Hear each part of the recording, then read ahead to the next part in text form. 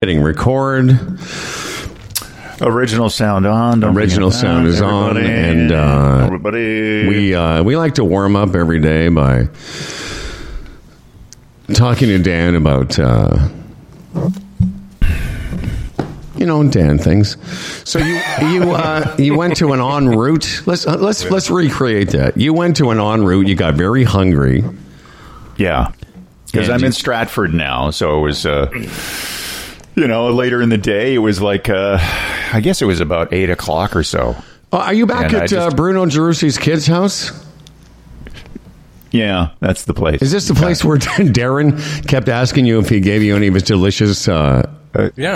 Spaghetti sauce. Delicious. This is the place, yeah. It's delicious spaghetti sauce. Okay, anyway, you got hungry, you stopped at an en route, and you had Popeye's chicken. Right. Which I've never eaten at a Popeyes before. I've seen them, and it's a lot of deep fried stuff. So, well, of course, they cook everything in olive oil. Yeah, and it was right next to the Subway, so that was an option. Next to a Tim Hortons. Those are the three options. Did you understand Fred's joke just there? You didn't catch it. What did he say? Well, he said that it's very battered because they cook everything in olive oil. Olive oil was Popeye's girlfriend. Do you not remember this is a mainly comedy-based program? Yeah. And comedies and comedies and quotations. I was so focused. That zoomed right over you. I was just waiting for somebody to laugh. I was like, okay, I'm going to have to jump in and explain that to Dan. So, Dan, was the point of all of this that the Popeye's chicken was very, very expensive? Well, they were all expensive. There's the one next door had I don't even know what it was. There was lots of burgers next door, but they were all coming out. It looked on the menu that things were $10 to $12. Yeah, and I was going. So, what would you expect to pay at a roadside fast food place? Like, it's been a while, so I was expecting $6-7 or something. I suppose. No, buddies, come on. But Howard, since COVID, there's been a huge jump. Like, they always raise prices, but since COVID, I mean, so many of these companies, for whatever reason, valid, invalid, raise their prices so much. Like, it's outrageous, a lot of places now. As I said, Melanie told me it's $50 for the four of them to go to McDonald's, and you're claiming it would be even more now. I thought it was more. I'd read somewhere it was more. Before we get to more of this... tale, Dan and Frederick. Here's a reason that we all think that these restaurants are making a ton of money. 51% of restaurant owners in Canada that's the number that are operating at a loss or just breaking even. Yeah. According to this story, inflated food prices and higher wages have hampered owners' bottom line. 51% of all the restaurants, including Popeyes and McDonald's, etc., are just breaking even or operating at a loss. Wow.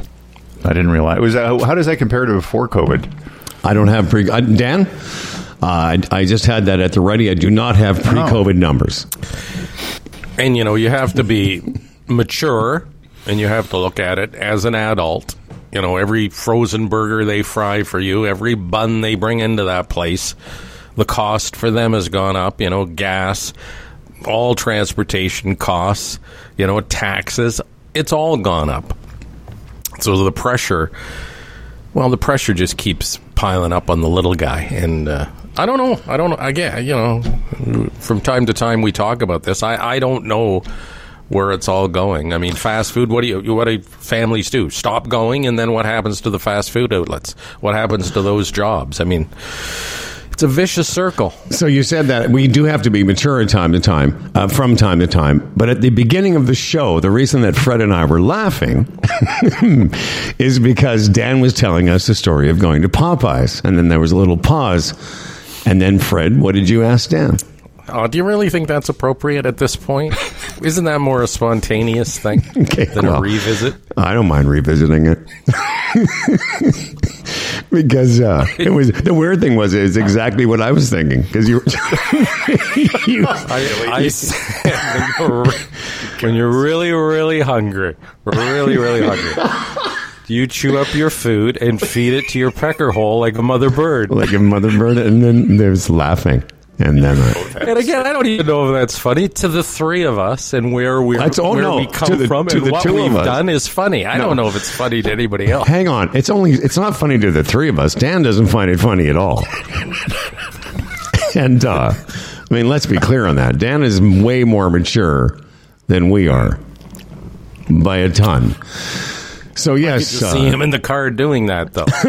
That's right. That's right. It's the quickest way to get food to that thing, because you got to feed it. You can't just leave it there because it's weird. Oh, no. When Dan starts to eat, it starts coming out of his pants like, "Mama, Mama, Mama," and then it opens its wiener hole and demands to be fed. But again, it can't. All right. Chew. It has no teeth. No, that's why Dan has to chew the food for it. Oh, yeah. Dan's you like that, Dan? Dan's wondering when this is going to be over. You like that story, Dan? That's fantastic, yeah. I'd also, I maybe converted somebody to a listener, but I'm not sure anymore. His name is CJ, so I'd like to welcome CJ to the podcast. Oh, come on. You got to start. You can't just spring CJ on us, and then we go into a Dan Duran wiener hole story. You got to give us some warning. Yeah. Because if you told us we were going to have guests, we would not have launched into that immature Dan Duran tirade. Okay, well, normally we're just like this, CJ, so... No. This is an exception. Okay. All right. This is an exceptional start to the show. Where does CJ, where do we find CJ? Where did he come from? You know what? The Peterborough Theater Guild, which I am a volunteer at as the vice president of operations. We installed new lobby carpet yesterday, and he was the very energetic, and he's a great guy. He was the lead installer. He's had a team going on there, and he just asked some questions and wanted to know about the podcast. Well, so welcome to the show. He texted me. He said, "What's the podcast? What's the name of the podcast?" Younger guy, about 30 in his 30s. Well, he's going to listen. He's going to love. Maybe he doesn't know that you're the king of the jungle when it comes to that. Well, now he does. Now he does. Yeah. Okay. Well, you know what? Let's actually maybe CJ won't start listening until after this point. This episode of Humble and Fred is being broadcast to the world from our mobile, state-of-the-art Humble and Fred studio in Puerto Aventuras, Mexico, from our well-equipped basement facility in Brampton with a new tablecloth, and from a street-side porch in Stratford. And is brought to you by the Retirement Sherpa, the Chambers Plan, Boron One, EVNet.ca, and Palma Pasta, along with the returning sponsors Bodog and Kelsey's. And now, here are two men who text selfies to each other first thing every morning just to prove that they're still alive and there's still gonna be a show. It's Humble and Fred. Thank you, Dan Duran. Actually, what I did text Fred this morning, and I should have sent you, is a picture of my view. First thing before the sun came up. It was quite something. Another friend of the show, Jeff Lumby, returns, making his monthly appearance. Yeah, yesterday, incorrectly, we said that Sean Menard, the producer of the Much Music documentary, would be on the show, but we had the days wrong. He'll be on the 15th, which is next Wednesday. So that's a programming alert. Yeah, it was my fault. I was looking ahead to the wrong week. It's my fault. I take responsibility. Dan, today my doctor told me that I was colorblind. Man, that really came out of the purple. Is that a good joke? How about this one? What do you got? What do you say about somebody who eats a lot of Red Delicious, Macintosh, and Granny Smith? What do you say about somebody who does that? They have a healthy appetite. What do you think of this one, Dan? I went to the doctor, and he said, Howard, you got to stop masturbating. I said, why? He said, because I'm trying to examine you. I like that one.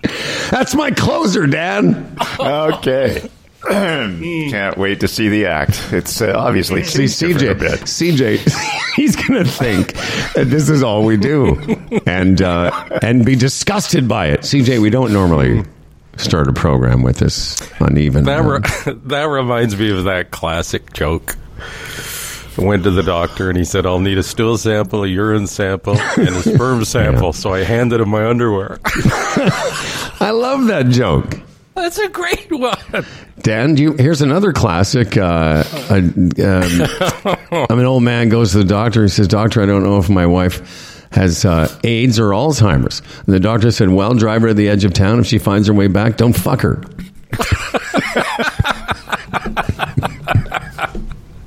Oh. Yeah. All right. In the olden days, do you think they actually had a cane with a hook that pulled the acts off the stage? You know how you see that in the cartoons all the time? No, we don't have one of those. We just have your wiener. Yeah. Did you hear that, Fred? Yeah, the wiener. Mm-hmm. Dan's like, how can we not get back to the wiener? Mm-hmm. All right. Well, listen, we're going to move on. Oh, yes, sir. Yeah. Okay, well, here we are. Okay, Fred's in Brampton. Dan's in Stratford doing Stratford work. Not on stage, but doing some construction. For you who are maybe just tuning in, I'm spending the rest of this month. My kids are coming down in a couple of weeks. I'm in Puerto Aventuras. Senora's coming over after school today, and I'm going to make her dinner. Mm-hmm. All the appliances. What are you going to make? I'm sorry, 2 questions at once. Go ahead. Yeah. What are you going to make? That's a great. I think I'm going to do chicken thighs with some rice and spinach. But she's going to come over around. She finishes today. She finishes at 4, and we're going to go for a swim and a walk on the beach, and then some dinner, and then I'll take her home. Dan, what was your question? Are all appliances working? Very good question. Because what Dan's referring to is last time I was here, I was responsible and witnessed many of the appliances breaking down. You know what it is, Dan? If I may visit, I don't know. There's so much salt and humid salt air that it basically everything sort of has a very short shelf life here. Appliances in particular. It's hard on him. It is corrosive. Thank you. That was the word I was looking for. Dan said hard on. Hey, come on, Dad.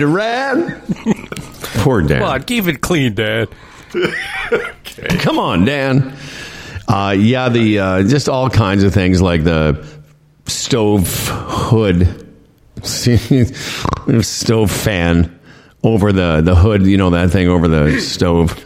Yeah, had to be replaced while they were here last week. It wasn't my gig, but yeah, everything's working. The exhaust fan, thank you, because of this corrosive nature. And we're really close. Like I'm way closer to the ocean than I've ever been in terms of a place I've stayed. Like, it's less than 100 yards. It's like 50 yards. Dan, that's, of course, the people just listening can't appreciate this. That's an interesting environment you're in. Are those like little wartime homes behind you? Yeah. Yeah. It's a little crescent with them. The homes go around the corner that way, yeah. And you're renovating one? Yeah, there was an older addition on top of the house. They put some dormers in quite a number of years ago, and the second floor is under renovation, and I've helped the first phase of adding a bathroom up there. The owners of the house, Aaron Davis, who's a musician. Mm-hmm. Aaron Davis.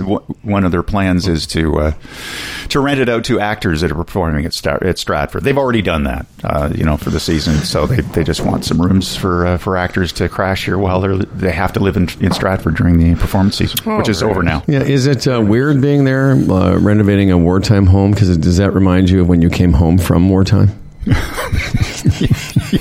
Yeah. And all these homes started to be built at that time. Yeah, that's right. Exactly. You were. It's weird because you were one of the guys originally building the wartime homes. Yeah, now I'm renovating. Now you're renovating. Yeah. All these years later. So, anyways, we will. We're going to get to some real stuff. Here's the thing. I was thinking about this, and I'm sure we've done it, but I can't remember the last time we did it. But I was thinking of the fact is the people I'm staying with, Ruth and David's place here, when they built them, a lot of them still had home phones. So this place I'm in has a home phone. And you can, because of the plan, I guess you can call, long distances free back to North America or to Canada, U.S. And I thought to myself very quickly, I wonder if I can remember my home phone number. And then I thought, I wonder if Dan and Fred. Dan, do you remember? I'm talking about the one that you had for the most of your childhood. Yep, not a problem. That one phone number is locked in my brain. What is that number?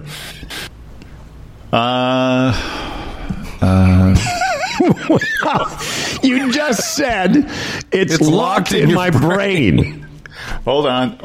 It's 476-0245. Okay, 403 area code. Yeah. So that was locked in your brain. It just took a second to unlock it. Yeah. Frederick. Yeah. I mean, you were probably at that number a similar time to me, because I had this phone number from the time that I could understand numbers to when I left Moose Jaw to when my parents finally. My dad had this phone number until I was 46 years old, which is when he passed on. So I've had it my whole life. What about you, Freddie? Yeah, and this shows my age, because when I first learned my phone number in Scarborough, which we had from 1957 to 1978, I used to say PL7 5937. And that's the way you would give phone numbers back in the day. And there was like Axminster, which was 282. And anyway, it was PL7 5937. And then it became a cool thing to say 757 5937. And remember back then, with us, even here in the GTA, they weren't 10-number phone numbers, right? You just dialed 757 5937. I think it was almost I think it was early 80s before we adopted the 10-number phone number in the GTA.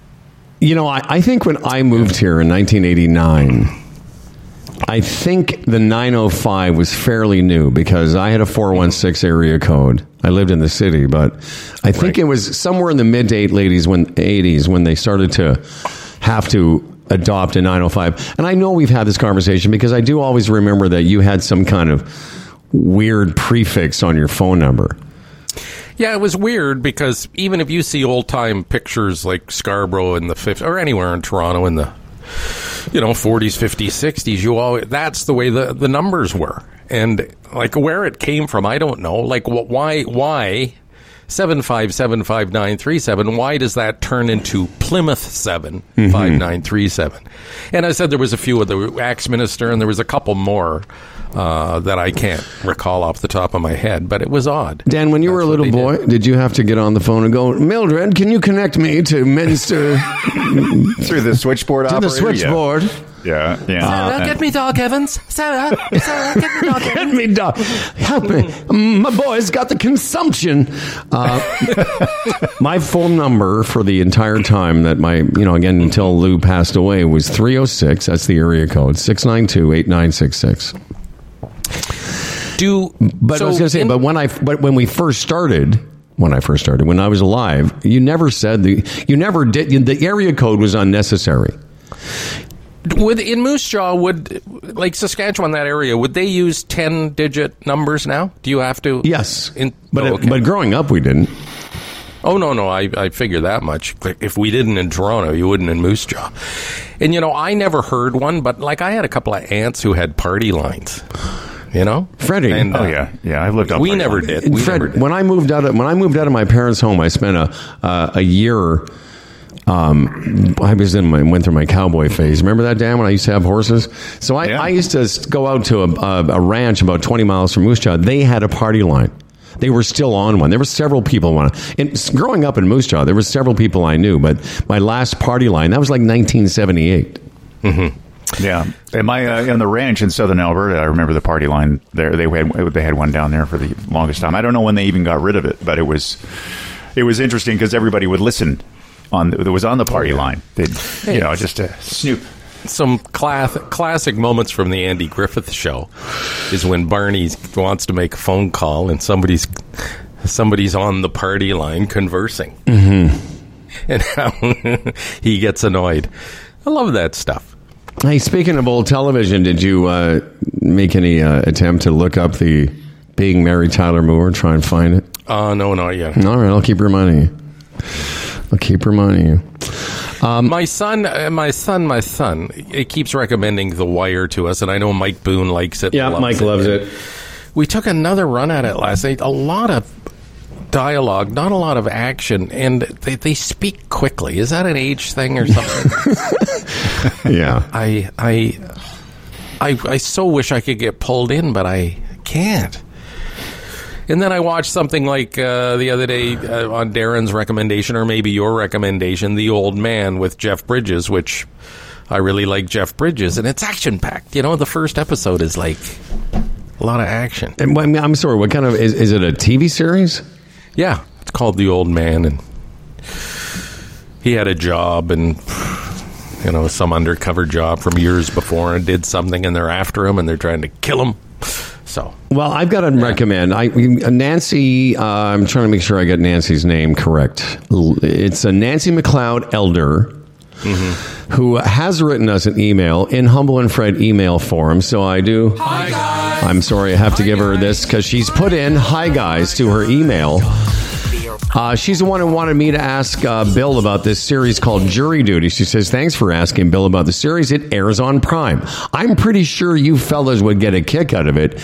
And then she supplies the link. Well, Nancy, I watched the first 5 episodes of this thing last night. I got to tell you, boys, it's pretty good.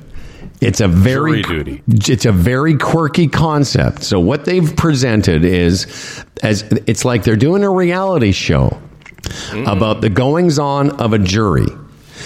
And everybody in the series, the judge, the bailiff, the other jurors, they're all actors except for one guy. He thinks it's real. And it's fucking hilarious. All the things. Freddie, here's why you would like it. Dan, I think you'd enjoy it too. But you in particular, here's why. Because I got to 5 episodes last night, because as the series goes on, things just get more and more fucked up with what they try and prank this guy. Like, he's such a really good guy, and it seems so real that he's just going along with stuff.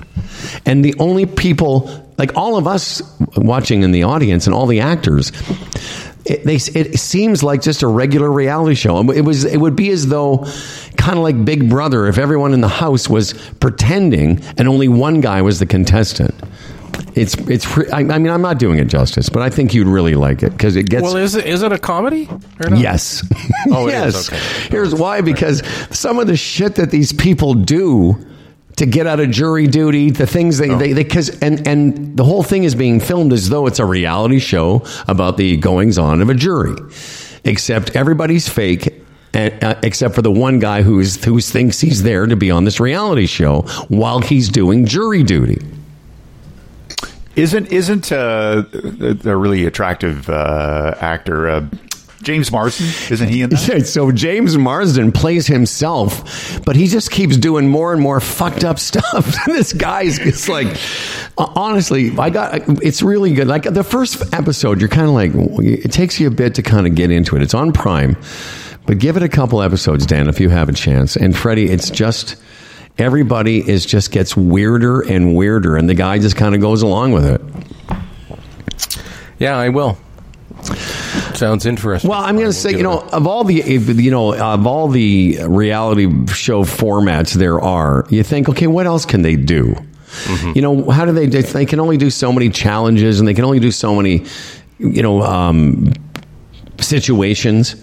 Mm-hmm. But this one's pretty unique. I mean, I don't know how many seasons they can get out of it, because at some point people will know, but this guy didn't know. And I didn't want to skip ahead and Google it and see how it ended up. But yeah, he goes along with all these things, and they keep asking him to do. At one point, Dan, James Marsden is trying to get him to help him audition. It's just, oh, really? Oh, fuck. It's just hilarious, great. Dude. I'd like to catch up on that. Oh, yeah. Hey, when you were talking to Bill yesterday, Bill Brio, just around that time, I got an email notifying me of a price increase on my my Apple Plus, which I think I'll now have to. It's like it went from $8.99 a month. My Apple Plus streaming platform. Yeah, we got went it. from $8.99 to $12.99. December 7th. A 50% increase? No, that's $9 to $12. It's a 30% increase. No, $9 to $13. 40% increase. Well, how does 8 to 12 not be 50%? It's $4 of 8. Oh, 50%. Yeah. I thought it was 100%. Yeah, 9 to I said 50%. 9 to 13. 9 to 30. Okay. So 50%. Okay. Somewhere in there. 38%. And you were talking about Bill Brio said he was in, he talked about actually being on a jury. Years ago, I can't remember how many years ago, maybe 20 years ago, I got the thing in the mail calling me to a jury duty, and I just ignored it, and it went away. Like, I thought, I don't want to deal with this. I just ignored it, and I thought, I don't know if you're supposed to. You get in trouble for this. I did, and I never heard another thing about it. Well, as most people can relate to that, in that the best problems in the world are the ones if you ignore, they go away. Those are the best. But aren't you, like, legally bound or something? Because I thought if this is that serious, they'll give me a follow-up, and I'll say I didn't see it or whatever. I'll make some excuse. But I think you slipped through the bureaucratic crack there. Because, for sure. I believe it's a legal, it's an obligation as a citizen. Dan said crack. Okay, Scruff. I don't know. I mean, I think you're supposed to acknowledge those things. But what do we know? I get.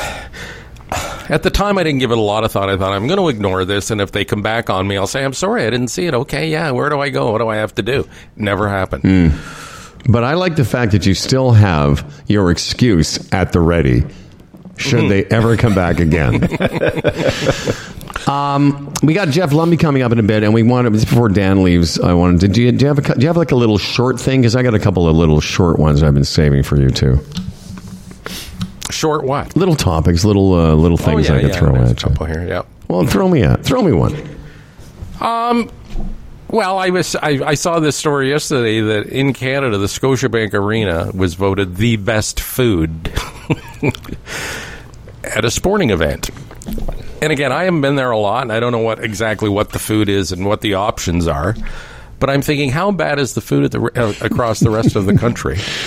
If Scotiabank Arena is the best, because whenever I was Air Canada Centre, whenever I went there, they had this food and they tried to present it like sort of gourmet sandwiches and stuff. But if you ever ordered it, it was like, it's just, again, they give it to you in the silver wrapper and you eat it, and it's filling, but not worth nearly the money. No, of course not. That it was worth, and or that it cost. So yeah, I just that's the first thing I thought of. It's like, wow. So if that is the best, what is the worst in the country? Now, they didn't give you what the worst was. But you're talking about stadium food or stadium food, arena food. Yeah. Arena food. Yeah. And then in second place was the Rogers Centre. Like, and I know for a fact, I got a foot long. I took Johnny Slapshot there in the summer. We got a foot long, and and it wasn't warm enough. It was all right. It was $13 of all right. Mm-hmm. So again, it's like, if this is the best, what is the worst? And I guess you have to have a certain attitude when you go into a stadium or arena food, what you're going to get, and it's going to be overpriced. But I mean, my experience, I don't know if I've ever been in a situation like that and come away and thought, oh, that was really delicious. Yeah. That was delicious. And I haven't bought a lot. I mean, usually by the time I've gone to, I've been to the Jays a couple times. By the time we get there, I'm not eating any more food other than the drink. But even the times I've been to those places, and we've been lucky enough a few times to be invited into private boxes, I never even found that food that great. No, it's just sort of there. And yeah, it's, even last time I was there, I forget with who maybe it was Darren got a bag of popcorn. When you get a bag of popcorn at the theater, it's like good. Mm-hmm. That's one thing I will say about a theater. But even you get a bag of popcorn there at Rogers Centre, or even at BMO Field there a couple of months ago, it's just for 10. You get this. Number one, they give you too much to justify the $10. $10 for a bag of popcorn, and it's huge. I mean, obviously, you have to share it with your family. But again, it's like there's nothing good about it. Mm-hmm. There's nothing tasty or nothing like. Theater popcorn is usually made the same day, or within hours of you getting it. Maybe those places they put it in plastic bags way before, weeks before. Or something. I would think. I don't think they put it in plastic bags weeks before. That seems a bit much of it, but I mean, generally those places have a thing. It loses something. Sure, it does in that presentation. Yes. And speaking of food. Most people think of ketchup as a one flavor. Ketchup's a ketchup. It tastes like tomato paste. Mm-hmm. Well, Heinz is rolling out something called pickle ketchup. Oh. And it combines both of these barbecue staples, ketchup and pickles, into one squeeze bottle. The company's research, this is why. This is the part I love. The company's research found that 73% of Americans like the taste of pickles, and that consumers are hungry for an innovative new product. But when I heard it was being developed in America, it's because they're too fucking lazy to go to put the pickles. They're too lazy to put the pickles and the ketchup. It's too many steps for America now. And they need to combine these two steps, ketchup and pickle, into one step. Anyway. Isn't that something? So, yes. Do you guys like HP sauce? No. Not really. I do. They have this HP sauce bold. And the other day I just had some with some eggs, and I just kept looking at it. It was thinking, what a wonderful thing this is. Because it is, to me, if anything is just a little bit flat, get out the HP bold, and it just comes to life. What was that HP you liked for a long time back in the old days? The curry flavor. HP? No, was it HP curry or? It was HP curry, yeah. But you couldn't. I can't get it anywhere anymore. They've discontinued it because. It was in a lot of English shops. But sure. It's just there's one in Georgetown and whatever I look, but even online I don't tend to they have HP fruit and HP this and that. But I don't tend to reach for that. Maybe I shouldn't say I don't like it. I just don't never. It's not something I'm in the habit of doing. Although the other day I made. What did I make last? I just made some avocado when I came home. Just a bowl of avocado and not really guacamole. And I threw a little what I thought was. Because I didn't look at the label, but it was a little bit of what's the hot sauce? Tabasco? No. Oh, sriracha? No, it's like in sriracha or whatever. Fuck! I can't believe I lost the word. Like a Mexican. Anyway, it was too hot for me. Oh, salsa. A little bit of salsa. Oh, salsa. Oh, okay. Right. A little bit of salsa, and I looked at the label after. I'm like, oh, that word must mean super hot because it was too hot for me. Can I give you? Do you say sriracha or sriracha sauce? Sriracha. Okay, sriracha. Here's a little tip. I love my Renee's blue cheese. Yes. Okay, so 3/4 Renee's blue cheese, 1/4 sriracha sauce. Mix it together so you get this spicy blue cheese dip. Oh, she's nice. She's nice. I like sriracha, by the way. If you're looking for a French fry dip, sriracha and mayonnaise is very nice. Oh, yes. Mm-hmm. Yes, Howard. Mm-hmm. Funny you should mention that. I was just thinking about it. I'm not a big fan of mayonnaise, but my son likes trying different and new things. And when he was visiting last, he brought some... It was made by Heinz. It's wasabi-oli. So it's aioli and wasabi mixed together in a sort of mayonnaise. I would eat that. I would try that for sure. I would try that. Yeah. When it comes to that too, like there's Miracle Whip that they pass off as mayonnaise, and then there's Hellmann's mayonnaise. Like, there's no comparison. The Hellmann's mayonnaise is just, it's got body, it's delicious, it's got flavor. This Miracle Whip shit, I don't know exactly how they It's not mayonnaise. No, I know. But people think it. They use it as mayonnaise. It's not. Reach for Hellmann's, okay? Okay. Reach for Hellmann's. Okay, well, last thing about food. I've been saving this. I just mentioned this salsa that I put on my avocado last night. It was too hot. And because there's a point where it stops being tasty to me, and I'm a wimp. I don't really like. I can admit it. I don't really like super burning your mouth hot food. I used to when I was younger, but I've lost that. Yeah. I've lost that desire. I'm like you. I like it hot, but not when you lose the taste of the food. Well, a new hot... Dan, what about you? Are you able to handle some heat? Oh, yeah, I like heat, but I'm like Fred. I used to really like hot stuff, but when it overtakes the flavor of everything else in the well, that's what I was basically saying. I get to a point where if I can't taste the food that I'm... I don't mind a little bit of heat, but anyway, the reason I mention it is a new hottest pepper ever was just developed from the pepper breeder. His name is Ed Curry from Pepper X, which rocks a heat rating of 2.69 million Scoville units. This is how they rate something as heat. Now, to give you some perspective, so just keep that number, 2.69 million Scoville units. This is the new one, the hottest pepper ever developed. The Carolina Reaper, which he also developed, clocked in at 1.64 million units. To give you some perspective, a can of bear spray is advertised at 2.2 million Scoville units. So this imagine you put this stuff on your hot wings, not pepper spray or bear spray, but it's hotter than what you would spray a bear to try and dissuade them from eating you. Jesus. Now, what's the point? Exactly. What is the point? Well, I got to the point where if stuff was too hot, like hot wings or whatever, I just get the hiccups. Yeah, for whatever sure. reason. That's a reaction I get. So Delise fried up some cabbage the other night and added some chili flakes, and it was pretty hot, but it was just right on the edge. The flavor of the cabbage was there and the spice. Come to think of it, it was quite nice. All right. There was a taco chip that they marketed. I don't know if it's still out there or not. That's just one chip in a bag. They took them off the market. Oh, did they? Yeah. Because they're too hot? Yeah. People were literally getting injured. I forget what they called it. What do you mean, just one chip? We talked about it. Yeah. One chip in the whole bag was super hot? Mm-hmm. No. The bag had one chip in it. Oh. Yeah. And it was like a little challenge thing, Howard. And, I'm pretty sure I read they took it off the market. Really? Just a reaction to it.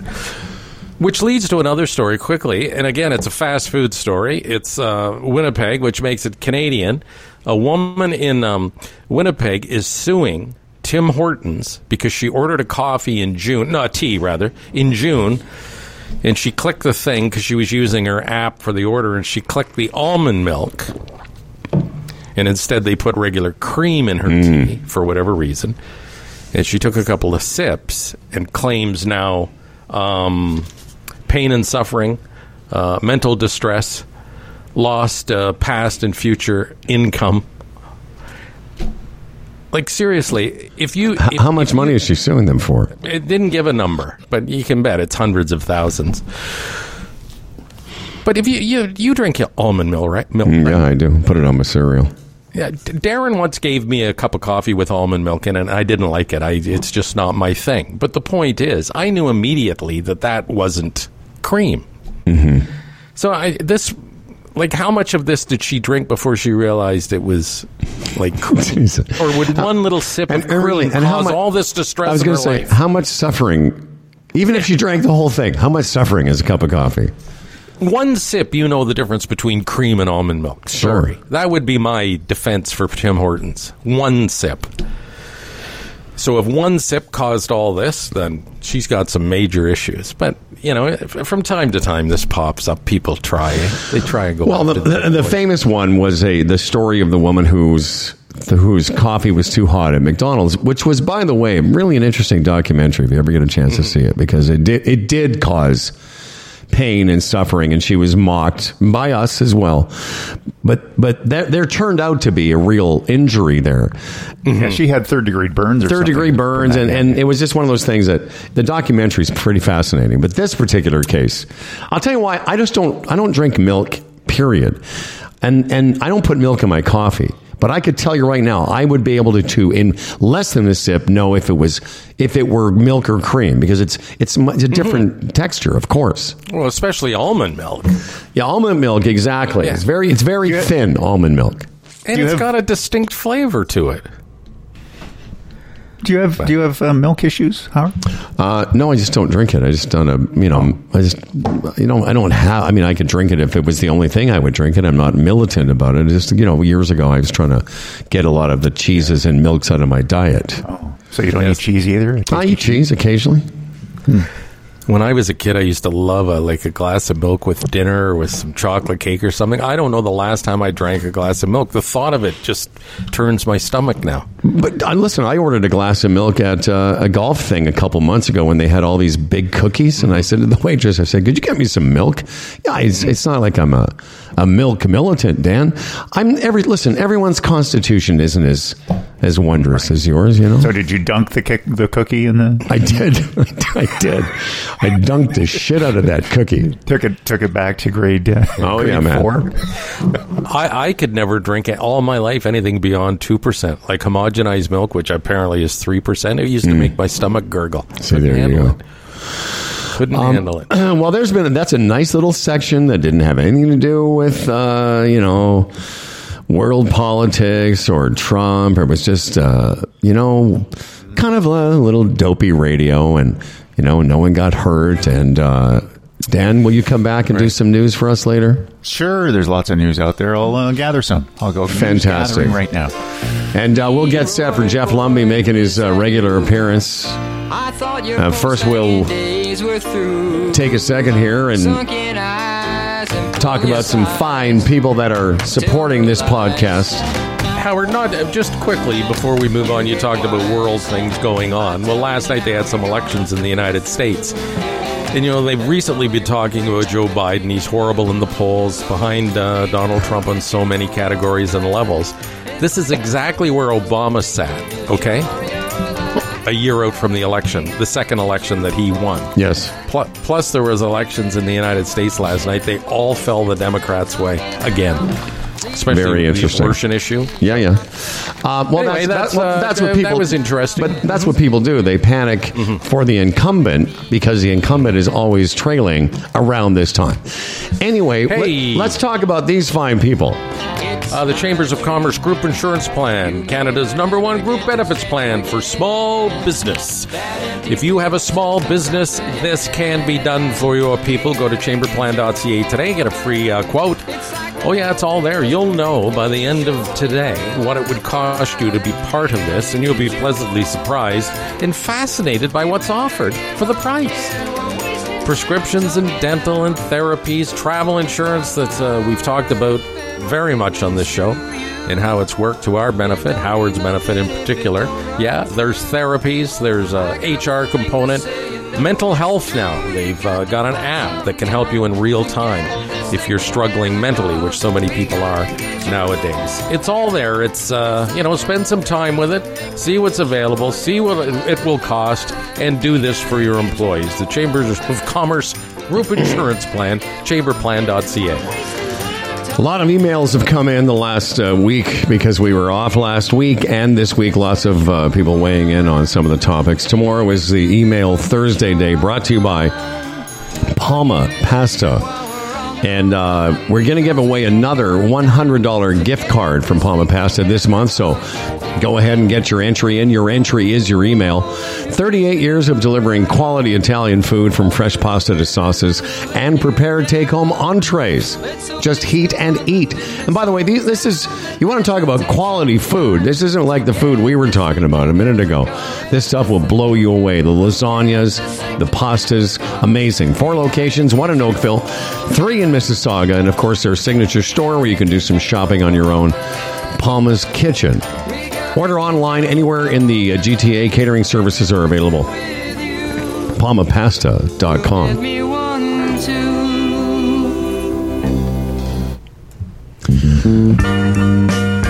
Yes, it's a Todd Rundgren medley today.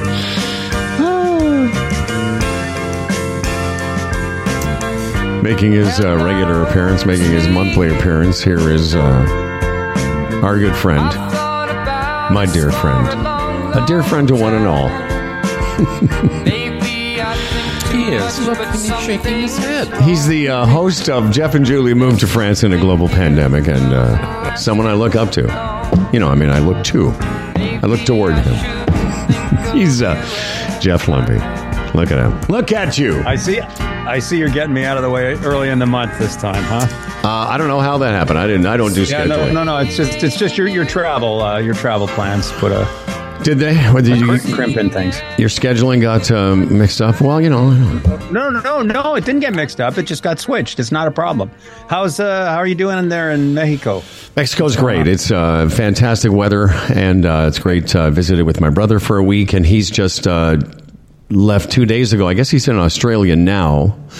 And Senora and I are hanging out, and I'm playing a little bit of golf and doing the show down here, which is a real. We're really lucky to do that, and it's all good. Sounds great. I talked about you the other day at dinner. We were with some people, and they were, talking about people who retire in different places. And I said, I have a friend that retired in France, for God's sake. And everyone was like, oh, that must be so great. And I'm like, yeah, well, it has a few issues. You think? Yeah. Jesus. Yeah, it certainly does and continues to, but hey, that's all right. So I was going to ask you that, Jeff, on a scale of 1 to 10, where are you now and settled? Like when you get up in the morning, this is my home, this is where I live. Well, it's sort of almost a two-part question, because whether we like it or not, it is our home, and I don't think changing it would much benefit our bank account or anything else at this point. So from that point of view, we're sort of I don't want to use the word trapped, but we don't really have a lot of options.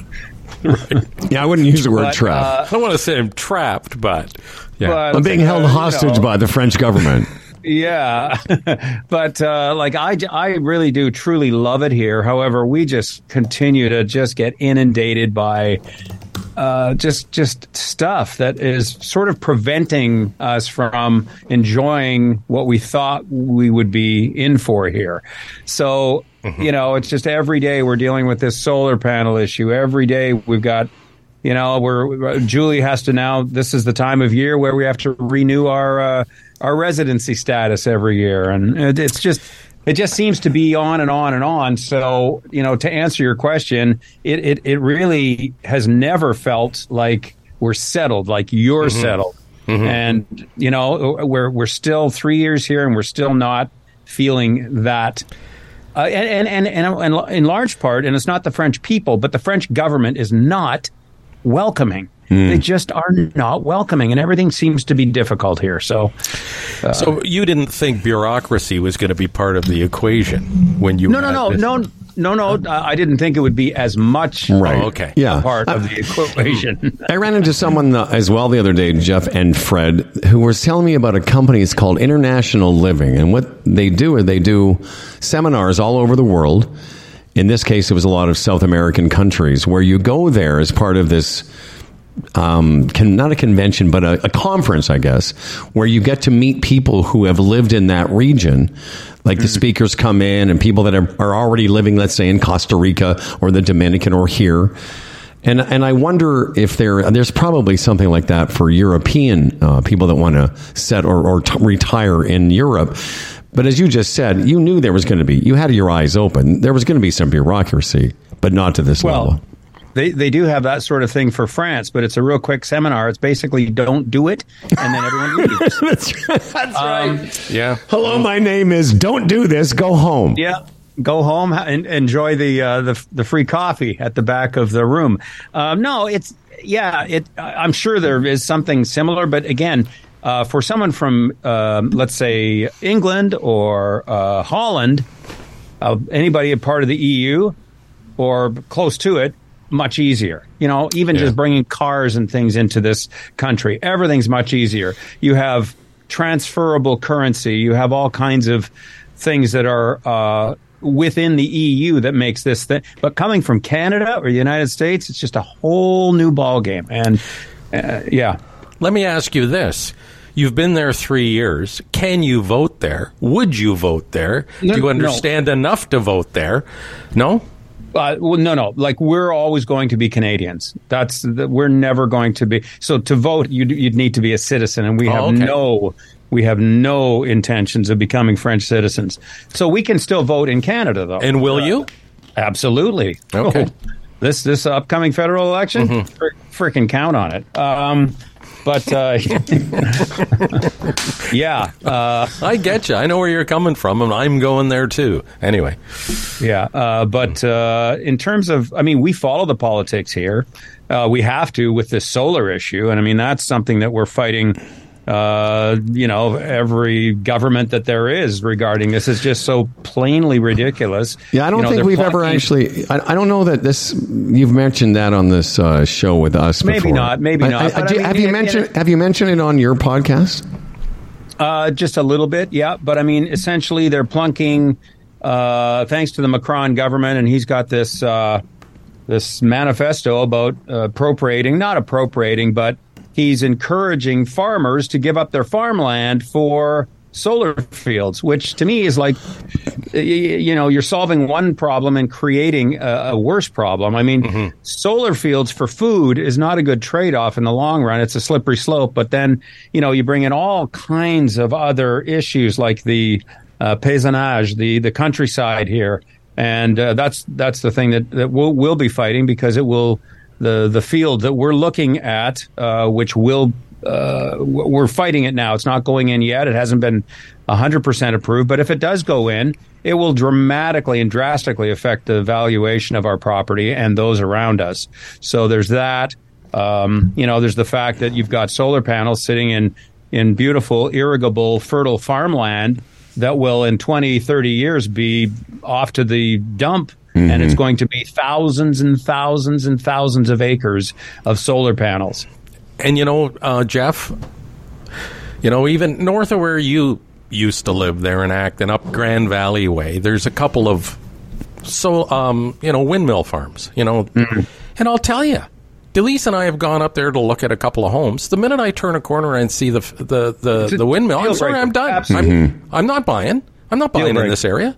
Yep. I don't want a nice place and look out the back window and see one of those. I'm sorry, but I guess I should care more about the environment or whatever. But no, it's not happening. Well, but there are just as many cons to this type of alternate energy as there are pros. And in the case of the solar fields, there are plenty of perfectly good, like one of the initiatives they have here, which I find is absolutely brilliant, is any sort of grocery store area that wants to put an area, like a rooftop area for you to park in. Those now must be solar panels. Well, now that's smart. Sense. Sure. You already have an eyesore of a parking lot. And instead of, now you're putting solar panels on a rooftop, not in the middle of a gorgeous valley. And what Fred just said goes to, how it affects people who are already there is property value. Because when you take a ride north of where you live, Freddie, and you're looking at potential places to buy, those people who own a place you might want to live in are now their value, they've been devalued by, and again, environmental impact aside, people have to live around them. I've been to that place where Jeff lives, and we took a walk, and I sort of have a sense of where those panels would be. And maybe it's not in your direct eye line, but it's going to affect. Oh, it is. I'm just going to say, but I mean, it's not like. It's not going to affect anyone who's potentially going to come around that corner and think, oh, I'd love to live here. Wait a second. That's part of my view. It will totally affect it. And I mean, we've already lawyered up here, which is not kind of what we, moved here for, because we're going to need to tell the person that you can't benefit from someone else's devaluation at your expense. It's just that's a law.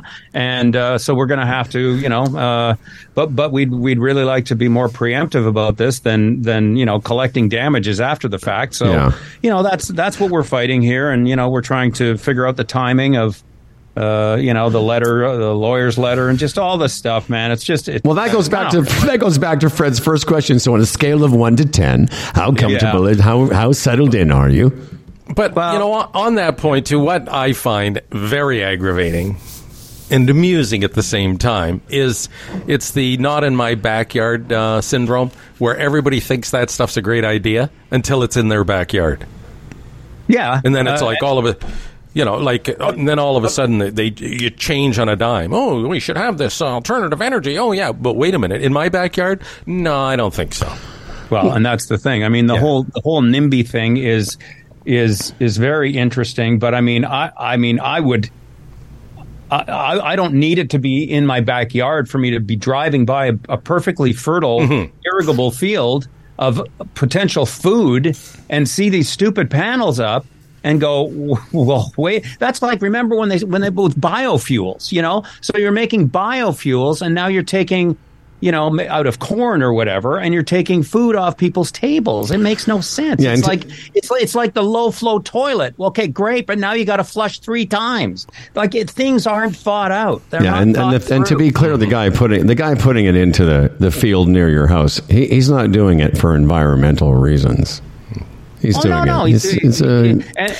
And this is why it's kind of a slippery slope, because if farmers who are thinking about retirement can make money off their field by sitting on their duffs, this is going to be a huge slippery slope, and it's going to turn every country who's decided to go this sort of ramshackle about it into it's going to be a real dilemma. Well, one solution I see is laying right there on the table for us right now is you go to them and you cut them a deal. You say, don't put in the solar panels and I will farm the land for you. So, well, yeah, but the problem...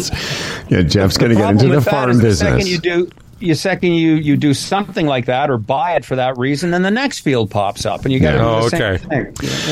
Jeff, to change the subject, we have I just looked at Facebook to see that the feed was still up, and there's a messenger who's a regular emailer, big supporter of our show, says, good morning, Jeff. Is Dave Little. He says, what is the square thing behind your drum kit? Because he's watching you. Oh no, that's a sound panel, right? I'm in the studio. I've got all kinds of deadening sound panels in here, and that's one of them. Okay, well, there was just a question from one of the audience. Yeah. And I have another question about your life in France. Do you have a guy there or a couple of guys there where you could say, I'm going to call Francois and see if he wants to go for a beer? Do you have that type of thing there yet? Not that's a big thing, right? You have a couple of buddies there. When the guy you speak French with, and no. It's just that's not what they would. It's funny they wouldn't do that like we would in Canada, and that is kind of something I miss. Like it would be it'd be like heading over to one place or one guy's place or another for a coffee or something or a beer, but like going to a bar for a beer, it's just they don't. I don't know. It's funny. Maybe a glass of wine. No, again, it's just another cultures are different. And no, but we do have lots of friends here though, and it's just the socializing is different. That's a better way to put it. Right. Okay. Yeah, I mean, I've been trying to get a hold of you on a Sunday, and you've been out dancing in someone's garden for 6 hours in the middle of the day. And I'm like, video? I'm always like, what have you people done to my Jeff Lumby? I have another. This is like Jeff question and answer. I have questions for you, Jeff. I don't know if you guys saw this story. I just saw it. I sort of skimmed it the other day because there's so much other stuff going on. But Freddie, have you heard this? That apparently the Simpsons are eliminating any further reference to Homer strangling Bart. Jeff, have you saw that? Yeah. I saw this the other day, and I'm just thinking, okay, the woke community has lost their mind. It's just so. And here's the rationale that I was sitting there thinking. Okay, okay. First of all, this is a show that's been on since the late 80s. It's part of the fabric of the show. It's animated, so it's that's not right. Real. These aren't real people. But here's the thing that gets me. In this day and age, this selfish, miserable generation that thinks that they can just erase comedy and apply their miserable their miserable life to a show like The Simpsons, while at the same time their 14-year-old kids or whatever are sitting there murdering thousands of people a day in a $2,000 gaming chair. That's right. Okay, so that's the strangling of Bart, an animated show. That's important, and that's going to change the way we think. But Meanwhile, we can go murder and slaughter 8 billion people a day on a gaming chip. These are the things that go through my mind. But explain me a little bit more. Like, is it in the context of the show or the opening credits? Exactly how are they going to? Just when Bart's bad, sometimes Homer strangles them. It's just part of the shit. It's like Kenny. They killed Kenny. Right. And my kids grow up with The Simpsons. They've seen every episode of The Simpsons. They're not strangling their kids. They're not strangling. Wait a minute, they're not. No. They're not strangling they're their not? kids. That's so great. And even get back to when Hank Azaria got on his big preaching box after making $8 billion off the Apu character, and he said, "Oh, I can no longer, in good conscience, do the Apu character." You're an actor. Actors portray people. I don't. Right. Again. And again, the reaction to that, the people that were most upset with the elimination of that character were South Asian people. They couldn't figure it out. Right. Hey, I saw this on the news last night. The American Bird Society announced on Wednesday that all common English language names of bird species named after people will be changed, along with other monikers that have been deemed offensive. In total, approximately 70 to 80 birds, primarily in the U.S. and Canada, will be renamed. Because as it stands, part of their names, they've been named after people who turned out to be slave trade. You know the old story. Or like this is how deep it's getting now. They're going to change the names of birds because they're offensive. And that's a true story. I'm sorry, Jeff. What did you say? I just said, you mean so you wouldn't want to be they have to change Blue Jays because they're losers. Right. No, it was a joke. I was cheering for them as much as you were. But here's what I would say. Of all the things that are woke generation, whether it's being overly concerned about, Homer strangling Bart or changing the names of birds, I think what we've seen in the last month in terms of the woke generation is the most surprising, I just don't even know that there's a bigger word than surprising, where an entire generation of people that are worried about other people's feelings are now pulling down the pictures of kidnapped Israelis. Now that's woke at a hyper level, one I could never imagine having seen in my lifetime, where you can't even mention on the news. You notice how on the news the mentioning of the kidnapped Israelis is sort of now not really spoken because we certainly don't want to offend any Islam people. So no. And to me, that's, again, the Homer thing is cute and the birds are funny, but this other thing to me is a bit more like, what? A little bit more stunning. That's how woke the world has become. And that seems to be acceptable. Not only is it happening, but it's acceptable as evidenced by the pussyfooting, the eggshell walking of the networks when it comes to covering this. Well, not only that, but when hundreds of thousands of people are shouting into megaphones on the streets of our cities to boycott, Jewish restaurants and in some instances talking about, continuing the intifada and killing all the Jews. For some reason, they seem to be able to get away with it, where I didn't think you could do that, but apparently you can. And I'm not just saying that because that to me is wokeism that's gone completely to a different level. Yeah, saying for somebody to get up at a college and talk about meritocracy, that's hate speech. Yeah, that's what's considered hate speech now. And God forbid you misgender somebody. Yes, yes. And it's exactly. And it's time really for pushback. And again, does that sound militant? But seriously, enough. These people got to be called out on this, because a lot of what goes on in Canada, it's calculated reaction whereby if you want something, you just say the word racist or racism, and that the white guy's just going to recoil because he's afraid of being labeled that way, and it's a step forward for you. I'm sorry, that's the reality of a lot of situations. It's time where we got to push back against that stuff, because where does it end? As my wife said to me yesterday, where does this end? Well, I know where it started, Fred. When we saw this bird story, it was like, where does it end? It all started with participation trophies. I rest my case. That's right. I thought you were going to say it all started with participation. They weren't such bad people. Well, anyway, it is. It's manifested itself over time, and then it's exploded the last month where I'm seeing things. We're all seeing things. You'd think, well, wait a minute. We're going to boycott Jewish restaurants again, and we're going to swarm Jews.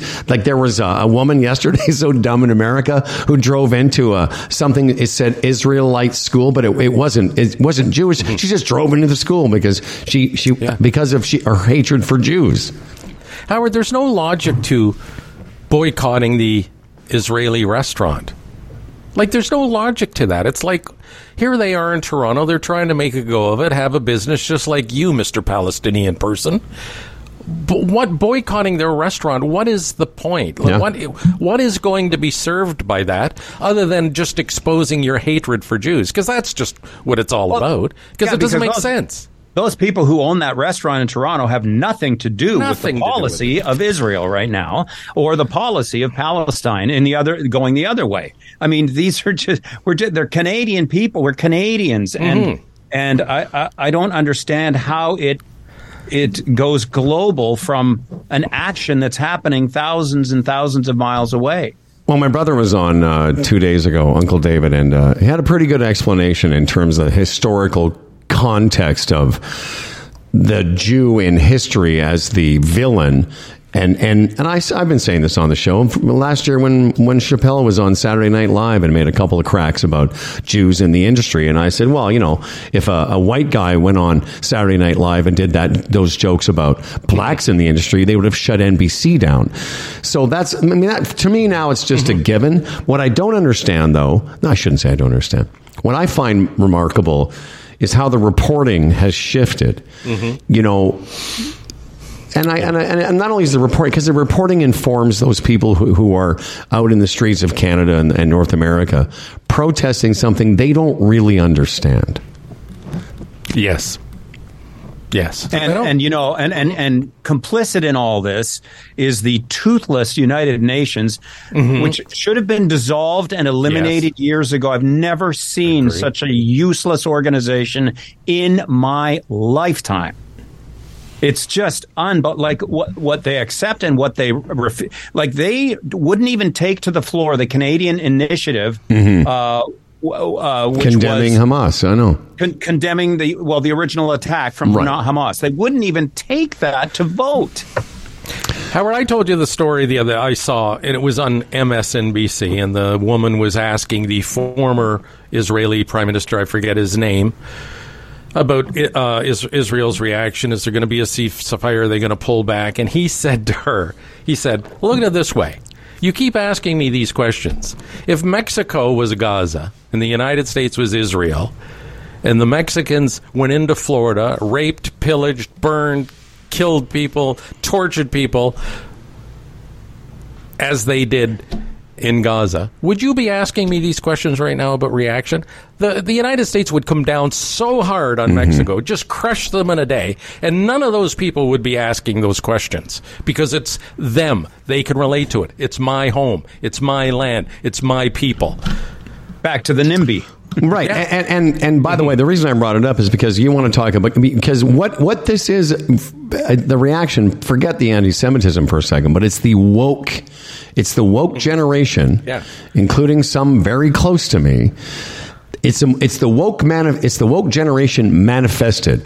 Can't have Bart being choked. Can't have birds being misnamed. Certainly and I'll tell you, one of the ones that surprised me the most is the reaction on college campuses. But then I thought about it. Why should it surprise me? I mean, it surprises me because, again, God forbid you get misgendered. God forbid you make something a crack about a transgender. But it's okay to go around saying gas the Jews in college, and these kids at some university last week were being literally chased, and they had to hide in a library. That's okay, but God forbid you say she's a he, and you make a mistake. But Howard, as I said to you yesterday, it's like they start chasing their tail. It's like, women's right, and then the next day they're defending Muslims who won't let women drive. It's like, You know what I mean? None of it makes sense. Well, we said like or women that have to keep their faces covered, at the command of the male. Or all these women, some young women that I know, in my house, the whole Me Too generation, but somehow it's okay that these young women in Israel, when they were being taken to Gaza, being raped and tortured, that's okay. Anyway, let's end it on some fun. What, I heard this story about the SAG-AFTRA people because they're still on strike. The writer's strike ended. And it's funny because I was listening to a podcast the other day, and apparently actors in Hollywood aren't even allowed to talk about movies or something, or there's No. What is it? Well, that's part of it, but they sent out a directive. The SAG-AFTRA people. This is how lost they are. This is how unions lose their moral compass and their minds. They sent out a directive to their membership. So to the Ryan Reynolds and Jennifer Lawrence of the world, all of these stars. This is what you need to do. Okay. You need to help us out. We've got to end this strike. Whatever you do, don't wear Halloween costumes from struck properties. In other words, you can't go out as Wednesday. You can't go out as and some of the backlash was hilarious. There was somebody who used to be the former head of SAG. I can't remember her name. She said, "Wait a minute, this is your solution to our strike?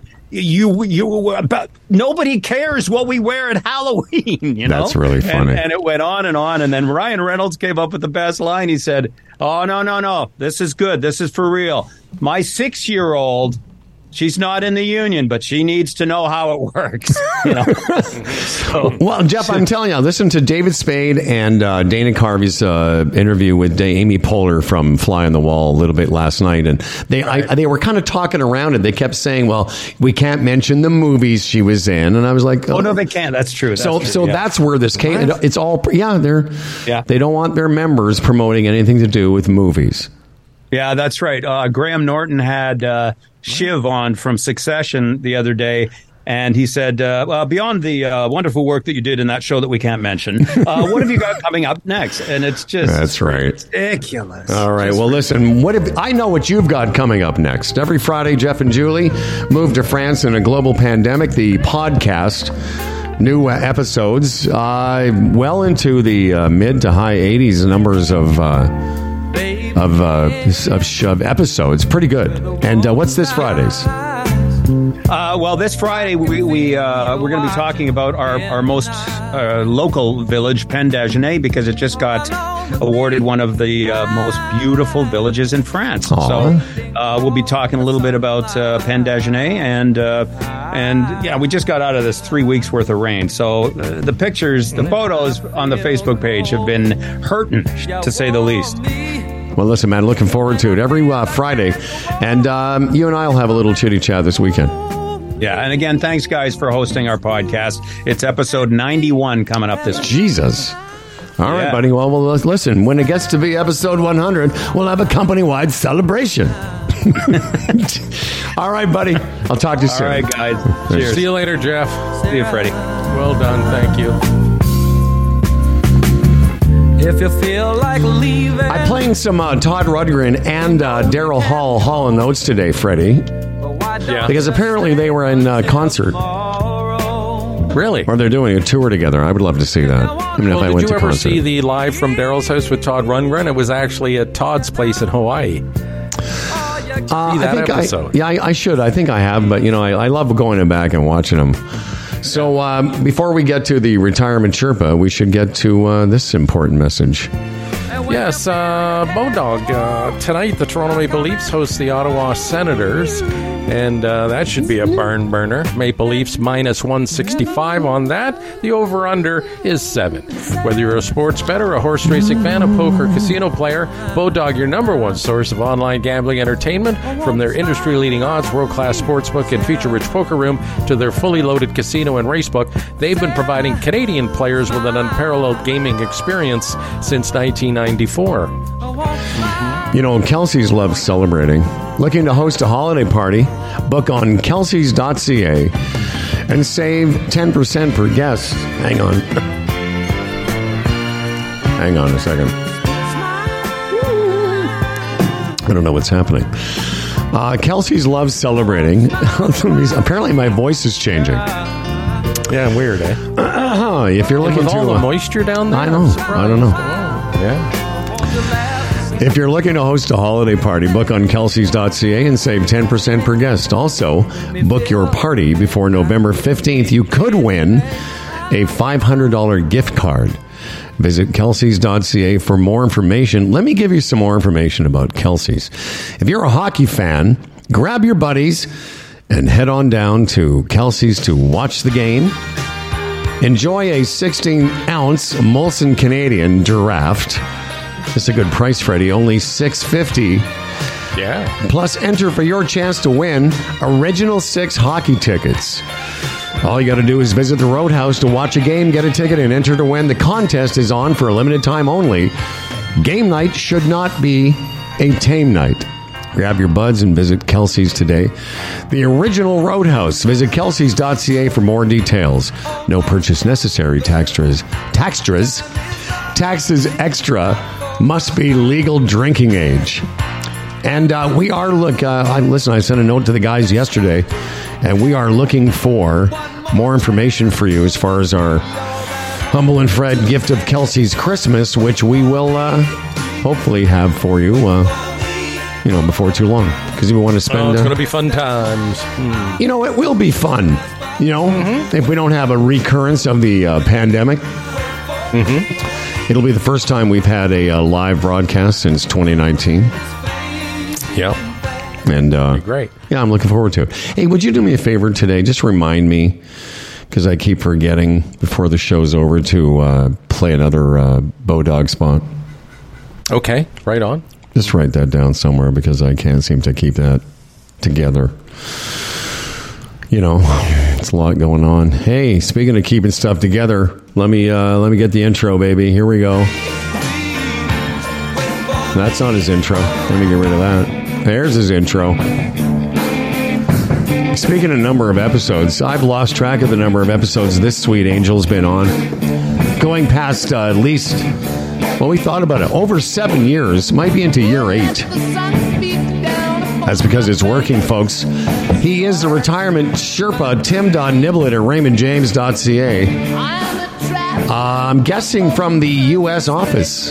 Hello, sir. Good morning, all from all points or so. Our mic's not on. Timmy, your mic hasn't been clicked on yet. No, we're hearing. No.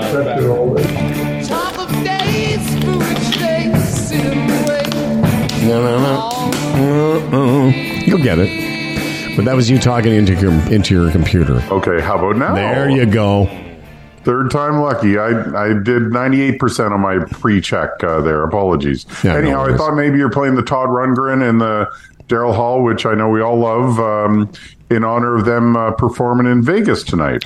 Well, you missed that part. I did it because I read an article that they're on tour, and they were, I guess, in L.A. last night.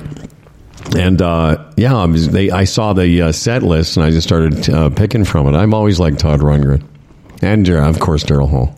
Yeah. Oh, they're both awesome, and I'm getting to be an old guy apparently, because when I look at prices of concert tickets now, I mean, they're just crazy. On that note, Blue Rodeo, December 13th and 14th, playing at Massey Hall. I saw that. I thought, there's a show I'd go to. Blue Rodeo, Massey Hall, fantastic. You should see the ticket prices. What are they? The cheapest ticket's almost $200. Come on. And it's like, okay, I like Blue Rodeo, but to the tune of over $400 for me and Delise, I'm not sure. But the stuff like the front row, the 100 section, it's like $350 a ticket. Wow. On Ticketmaster, and it's like that, I'm priced out. Sorry. Anthony Jeselnik is in Toronto, one of my faves, and throughout most Canada, I think, actually. Mm-hmm. He's there in March, and same deal. It's like $400. I mean, I could watch it on Netflix on a big TV for free. It's so I would ask you guys, what is the number? Like for me, I don't even know anymore, but like, what is sort of a standard issue ticket? Like the show I did with Jeremy, and Jeremy's very good, but he's not Anthony Jeselnik. And at the Danforth Music Hall, his tickets were going, I think, $90 or $100 a person. And that's for a guy that doesn't have anywhere near the fame of Anthony Jeselnik or Bill Burr or any of those other guys. But, he goes across the country and does 1,000 to 1,500 seat theaters at $100 a ticket. Yeah. Well, the Blue Rodeo thing, and as I said to Delise, I said, if I clicked on there and it was around $100 a ticket, I would have thought, yeah, I can justify that. Mm-hmm. And again, I love Blue Rodeo, but again, it's not Paul McCartney. It's not, they're good, and I think in that setting would be great, but you have your limits. Well, for Paul McCartney, though, you've paid even more than that. Well, yeah, but at the time it seemed like a lot. It was close to $600 for 2 tickets, and I could justify that in my brain to see a Beatle, maybe the last chance ever, my only chance. But again, I used to see Blue Rodeo at bars, and listen, I don't know. Tim's seen Blue Rodeo in our studio. Yeah. I just look. It's funny. You sent this, Timmy. You sent this these notes a week or so ago. But I just opened the attachment with the new puppy. That's a great shot of Allie having her own cafe on the way down. Right. Well, Starbucks has their puppuccinos, of course, which I've discovered from sampling that it's just whipped cream. But she had 3 on the way down. She was very, very good. And by the third one, she'd figured out how to just have her snout into it and hold on to it all by herself. So yeah, it's a great shot. Very talented young puppy there. Wait a minute. Run this. What are we talking about here? What is it? If you open... It's a puppuccino, Fred, at Starbucks. Yeah. And they just take a little cup, like a Dixie cup thing almost, branded, of course, and put some whipped cream in there, and that's a doggy's treat when you go there. So it's actually marketed for dogs. And puppuccino. And it's free. You'd love it. It's free. Yeah. That's what you should do, Freddie. Go to there and say you have a dog. No, Freddie, open up the bottom. There's an attachment to the bottom of Tim's notes this week, which start with the idea of life insurance basics as part of your retirement. You seen that picture now? Mm-hmm. Yeah, isn't that great? I'm sorry, I love the fact that Allie has her hand on your shoulder. She's like, "You're doing great, Dad. You're just doing great." Eyes on the road, Daddy. Eyes on the road. That's what she's saying. What you'd think by now most people would have a handle on what life insurance basics are. Well, we might, and we probably know it exists, and most people have it. But when you really think about it, for a financial plan, you could argue it's more important than investments. Because if you die prematurely, if you get a disability, I was going to say unexpectedly, I guess they all come unexpectedly. If you have a critical illness, critical illness will pay off even if you get cured. You just have to get it. It's weird phraseology. Mm-hmm. But, whether your portfolio is 1% more up or down last year doesn't really matter if any of those things hit you and you're underinsured, and it's usually a very small percentage of what we put away for even car or house insurance, as an example. We pay that willingly. We don't really think about that, but really, this is the bedrock for your whole financial plan. Yeah, isn't that's a great point you make. We willingly pay. Oh, look, my car insurance is up again. I got to pay it, and of course, we have to have our cars on some level. But the price of those insurances, are actually a better deal. But people sort of just reject them out of hand. Like, I don't need that. I don't want that. That's too expensive. Whatever. Mm-hmm. Well, if you think about at the age of 40, Fred, if you're in a car accident versus pass away, the ramifications are a heck of a lot worse, right? So for all the car insurance saves us over the years, probably if we had to, we'd survive. We'd be okay paying for that fender bender or whatever. But again, a premature death, critical illness, disability, not so much. They can really affect the financial future of your family for decades. This next point relates. I can relate to this. It says, "What if your current coverage is renewing?" I'll be honest, my last life insurance was 50 to 60. I bought the 10-year term. I should have bought the 20 because when it renewed at 60. the premium from what I paid at 50 to what I would have to pay at 60 was just, here I am. I'm saying, too expensive, too much for me. I'm going to live without it. Whether that was the right choice, but it's very important to get in at the right time and buy the right term as well, right, Timmy? Yeah, super important, of course, to hopefully get it right the first time around. And things are a lot more flexible nowadays. It doesn't have to be a 5, 10, 20. There's other options for the term insurance. I'd say if any of the listeners are, say, 2 to even 3 years away from their renewal, it'd be good to start now and just see what the price would be if they started with a new policy. Often you can come out way ahead if you're in good health, so you can have the proper coverage, proper length, and at a decent cost. And you may have touched on this, but let's talk about the idea of protection, which is, you know, what happens if you need it versus wealth creation, because a lot of us were sold back when we were in our 30s and 40s about, you know, using insurance to create wealth. And I'm not sure I ever really understood it. Right. And there's lots of tax advantages to it, Howard. You know, you've got the death benefit when you ultimately pass away. But it's a very good tax effective way to shield wealth. In fact, I've seen some people call it like a unlimited TFSA, to use a whole life, universal life. Again, there's the cost of the insurance, but you get a benefit from that. But ultimately, you can kind of put it in for free and take it out for free later on. So if you're somebody who's got would love to have $200,000 to put into their TFSA, for room or whatever, this is a really good alternative to that, and it can be somewhat of a, quote unquote unlimited TFSA for people or for other purposes as well. Okay. Yeah, interesting. Oh, those tax-free savings accounts, they were a great creation, were they not? Yeah.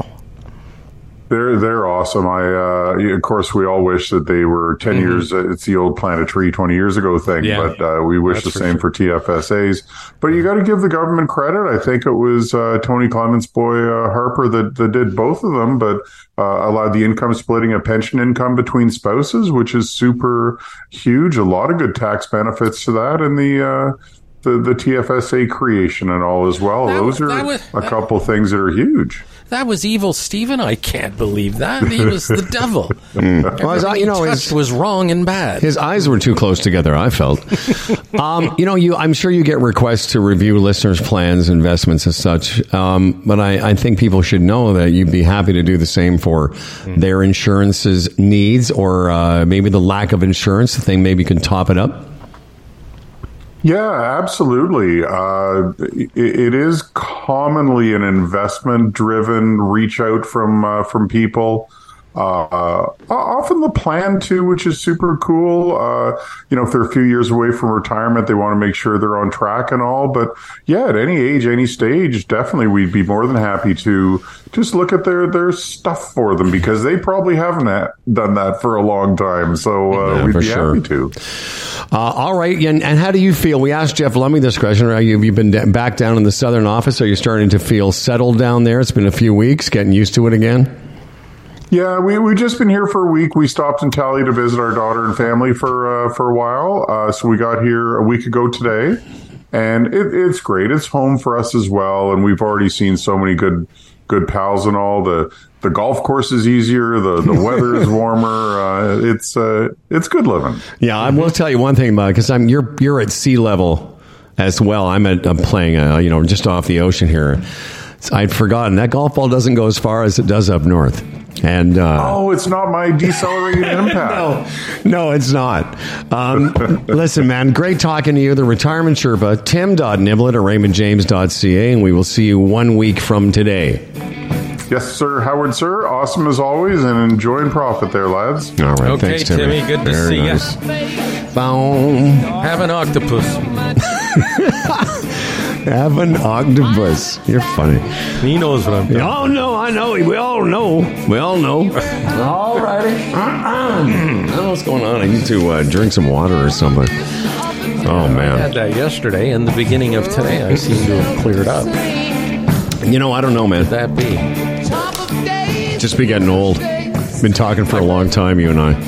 I read a report this morning about lung cancer. Great. And how lung cancer used to be the leading cancer. Like it was number one with a bullet. And it's plummeted over the past decade or so. And they're saying, why is that? Well, how many people have quit smoking, stopped smoking? Smoking isn't what it used to be, in generations before. And it reminds me of those scenes we've seen, back when the tobacco industry was called into court and they denied any connection between smoking and lung cancer. You've seen though, have you? You've seen that stuff, and it's like unbelievable. They're arguing that there's no connection. You can't prove that. There's no connection. Right, but anyway, where are you getting that from?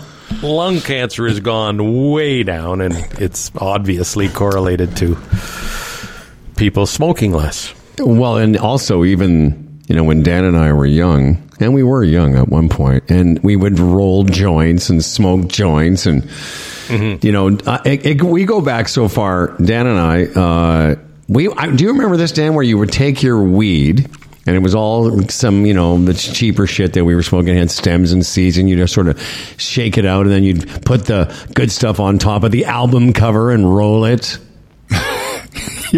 Yeah, or in a book. And think about scene in the book, yeah. Think about all those, people that not only did cigarette smoking fall away, but, I haven't really seen anyone smoking a joint for a long time. It's all, vaporizing it, or they, maybe I can't remember the last time, I haven't smoked any weed in a year now, but I can't remember the last time you and I smoked a joint. Yeah.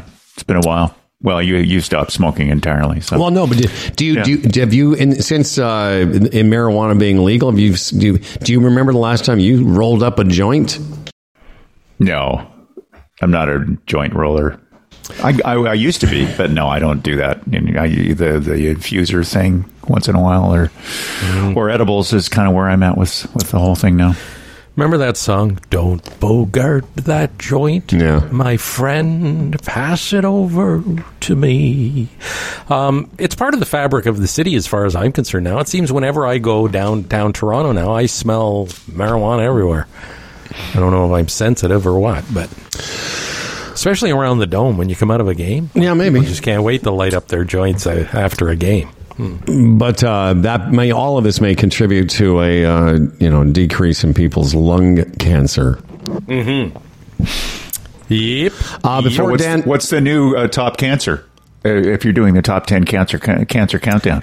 You know what? I don't have that at hand, but I could imagine it's skin, probably. Yeah, I bet you skin's cancer, up there. Yeah. Prostate cancer is huge, but it doesn't. Breast cancer would be in the top 5. Breast cancer, yeah. Men can get breast cancer as well. Yes, they can. Before we get to Dan's news, I want to talk a little bit about our friend Tim Daniels and what we learned yesterday from the world of boron. Boron 1.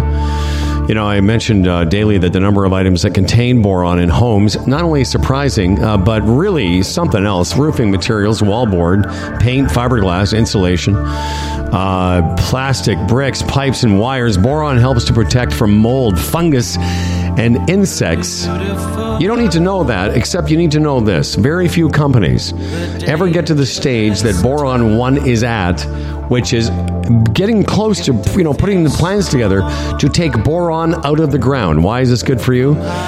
Well, as Tim was saying yesterday, the risk in investment has gone from very high to moderate to, at some point, the Boron 1 train will be leaving, and you might want to get some of your people on it. Boron1.com. Find out more about this company. Get your Sherpa, or get our retirement Sherpa to, give you some advice around a possible investment. We make no claims, but they support us, so of course we support them. Did you want to play the Bodog portion now? Yes, I do. Now, this isn't on Phantom Power, although I understand it's on the 25th anniversary Phantom Power box set. And I was thinking about this the other day. And one of my favorite hip songs. Do you like this song? Mm-hmm. Gift Shop.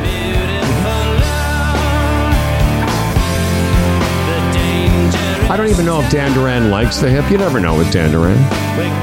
They may not. They're okay. There's some great songs that they hit. But they may not be world. I'm not music. as crazy about them as you guys are. Yeah, they may not be world music enough for Dan. There's not any didgeridoos and fucking made up instruments in it. Yeah. No, taste is a funny thing, is it not? I remember being at a place once, and in fact, it was the night of the Hips' last concert, and there was a guy there, and he wanted everyone to know that the Hips sucked, and he loved his fucking country music. And I just like that's interesting, because I don't like that poppy country music shit that people play all the time. Yeah, we're gonna party tonight and get in a fight and all that shit. And, he seemed to be big on that, and then going about talking about the poor man on stage who was about to die and how shitty he was. It was interesting. It's funny that how people will react to different tastes in different arenas. For instance, you could say to me, we could be somewhere, I don't know, and everyone's having Chinese food, and you could say, I don't like Chinese food, and I'd be like, oh, that's cool. I wouldn't think you were a fucking idiot, but you know what I mean? But if you don't like Steely Dan, or you don't like, something, I'll be like, what the fuck's wrong with you? You know what I mean? Like, you could not like a movie that I like, and I won't. I'm just saying that music has a pretty strong gets a strong reaction from people. And if somebody just said, I don't care for the tragically hip like Dan, it's like, oh, okay, I understand that. But then when you off the tail of that, you give your example of what good music is. Right. And in your mind, it's like schlock. And then it's like, wow, taste is funny. Taste is a funny thing. Before Dan Duran's news, how about a message from these fine folks? Feeling stuck on the sidelines? Hey, watch where you're walking, man. When life gives you too much to tackle? I'm going to need that draft tomorrow. You know it's time to play. It's easy to find your next favorite game at Bodog.net. Get the latest sports odds and free tips to help you go all the way this football season. Visit Bodog.net today. #Make a play. Now, here's to a fella named Dan Duran, a hell of a guy with a hella big wang, the quintessential anchor man, his voice is nice and low. Ho! Dan Duran, the anchorman comes, as for credentials he has none, can't tell a headline from his bum, but his voice is nice and low. Dan Duran, the anchorman's here, he's prone to falling off his chair, but he's got a big wang, so he don't care, and his voice is nice and low. My voice is nice and low. And now live from Bruno Gerussi's kids' house, where there's a beautiful pot of pasta sauce, but not for Dan. Not for Dan. Here's movie anchorman, Daniel J. Giebert. Yeah, right, where accuracy is important. Hey, on a day where the Alberta government is thought to announce that they're going to break up Alberta Health Services, a day where Ivanka Trump is going to testify in the active Trump trial in New York City, and a day, following Marjorie Taylor Greene's inspired amendment to reduce Pete Buttigieg's salary, he's a transportation secretary down there, to $1. It's passed its first vote. But, last night there was a bunch of elections in the United States, which brings us to this quote: "Pure democracies are not the way to run a country." This is what Rick Santorum said this. After all, they had referendums, basically referendums. There were items on the ballot, like Ohio voters approved a measure legalizing recreational marijuana overwhelmingly, and a separate measure to uphold the right to an abortion in the state's constitution. Abortion has been a big issue in the states, as you probably know. So former Republican Senator Pete Buttigieg on Newsmax yesterday says very sexy issues like abortion. No, you mean Santorum. You said Buttigieg. Oh, Santorum. Yeah, Santorum. Santorum. Bringing out young voters is evidence that pure democracies are not the way to run a country. No. Because sexy issues bring out young voters.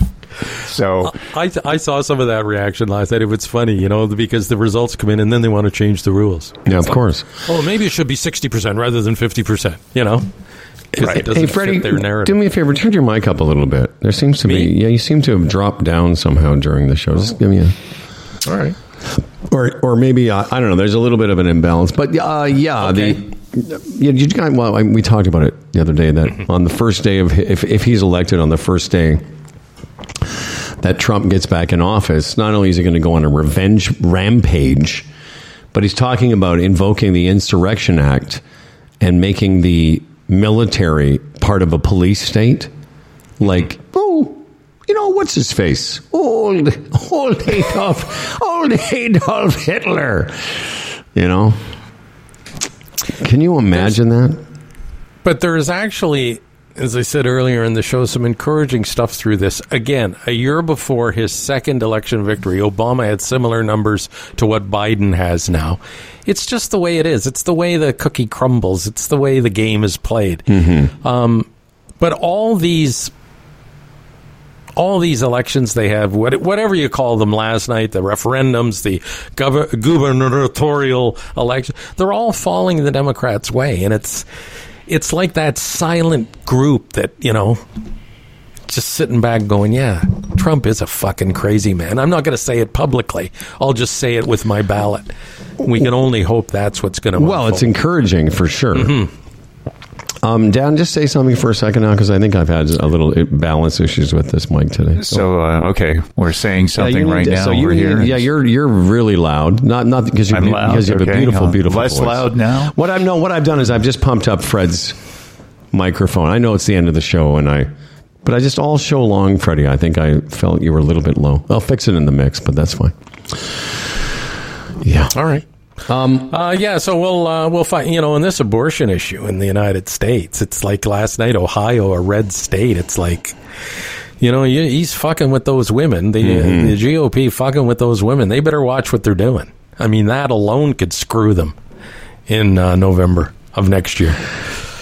Yeah, as you just said something about changing the rules, sometime in the last couple of weeks, I was thinking of this term you hear all the time in the States, gerrymandering. And I thought, I better look that up, because I'm not 100% sure what it means and how it's done. But look it up. It's pretty fucking wild. How they redraw districts in the states to their advantage. And I'm like, they're not for democracy. Of course, Rick Santorum said that. And it's as plain as day. They say we're a republic, not a true democracy. Well, when you look at some of the things that they do, this gerrymandering, and one of them, you think to yourself, well, how do they get away with it? No, I know. Oh, look at that. There's too many Democrats up in that area, so we'll just carve that down and make it part of the riding that's going to go to Democrats anyway, and then we'll have less Democrats here, which means we'll win this one that's on the fence. I know. It goes on every day. And let's put all the black voters in one absolutely. District. They're not spread around, Dan, and whether it's black voters or the economically, the people on the really low end of the scale, which is a good amount of the Trump support. I know it is, but it's not all of it. But as I always say, and I don't know that I say it that articulately, but my sentiment is always that the people that support Trump the most are the ones that are most affected by how shitty his policies are. Because all that debt he ran up during his presidency was to give tax breaks to rich people. The whole drain the swamp was bullshit. He flooded the swamp. Oh, yeah. But again, that doesn't even seem that deep, but it's deeper than most want to go. He just stands up there and says, if I'd have remained president, I would have saved millions of lives. Sounds good to me. I like him. He would have saved lives. Yeah, I like that guy. I know. It's just bullshit. Again, to me, it's just a disappointment how generally stupid the country has become. But everybody has a story. Yeah, and I mean, disappointment. I don't know that I'm not surprised anymore. I mean, I started when I was doing stand-up in the States. This was 1986, 7, 8. And I, sort of would joke about how, Canada has stupid people, but just not as many as stupid, because they're just the population, right? But I sort of was being a bit facetious, not thinking that it's actually true, because of the fact that they don't travel, they don't leave their county. They only get their news source from one sort of sliver of the information wheel. Mm-hmm. What else would they think? Well, really, there's a phrase, they come by it honestly. What else would they think? Mm-hmm. And there's a whole part of that country in the mid-south part, mid-United States, off the coast, where people can live literally in shacks all year round. They don't have to worry about central heating. They don't have, you know what I mean? So it means they live a whole different lifestyle where they're shielded from so much reality and so much of the bullshit that most of us have to deal with on a day-to-day basis. Their decisions become very, very simple. And if the orange man can tell them, I'm somehow going to make you rich, even though you live in this shack and don't work, well, they're all in. They're all in. I mean, look, the only person we know who lived in a shack is Dan Turan, and look what happened to him. He's Howard. I'll tell you something. A couple of years ago, driving from here to Panama City Beach, once we got down the north part of Florida, and what was above that, I forget what Georgia. State you drive. Georgia. Whatever you drive. Yeah, Georgia. But when you're going to Panama City, I think it might be Alabama, whatever. It doesn't matter. It's shocking. Yeah. Mile after mile after mile, it looks like the Beverly Hillbillies. And these are the people that are voting for Donald Trump. Well, at one point, it gets back to you, and why? He's not going to do anything for them. And at one point, they weren't voting for anyone. I mean, that's what, again, one of the genius of Donald Trump is he galvanized those people and gave them hope. Because he was, say what you want about him, he's a fucking asshole, but he was they'd never seen anything like that guy. He was like a cartoon version of what they thought a rich guy would be, and if they could be a rich guy, they'd want to be that kind of rich guy, saying shit, just outrageous, fucking weird hair, lots of chicks around him. Yeah, whatever. He fucking raped some chick, whatever, So that's why none of the normal social norms, they don't apply to him. Anyway, Dan, what was the gist of your story? Was what? What was the point again?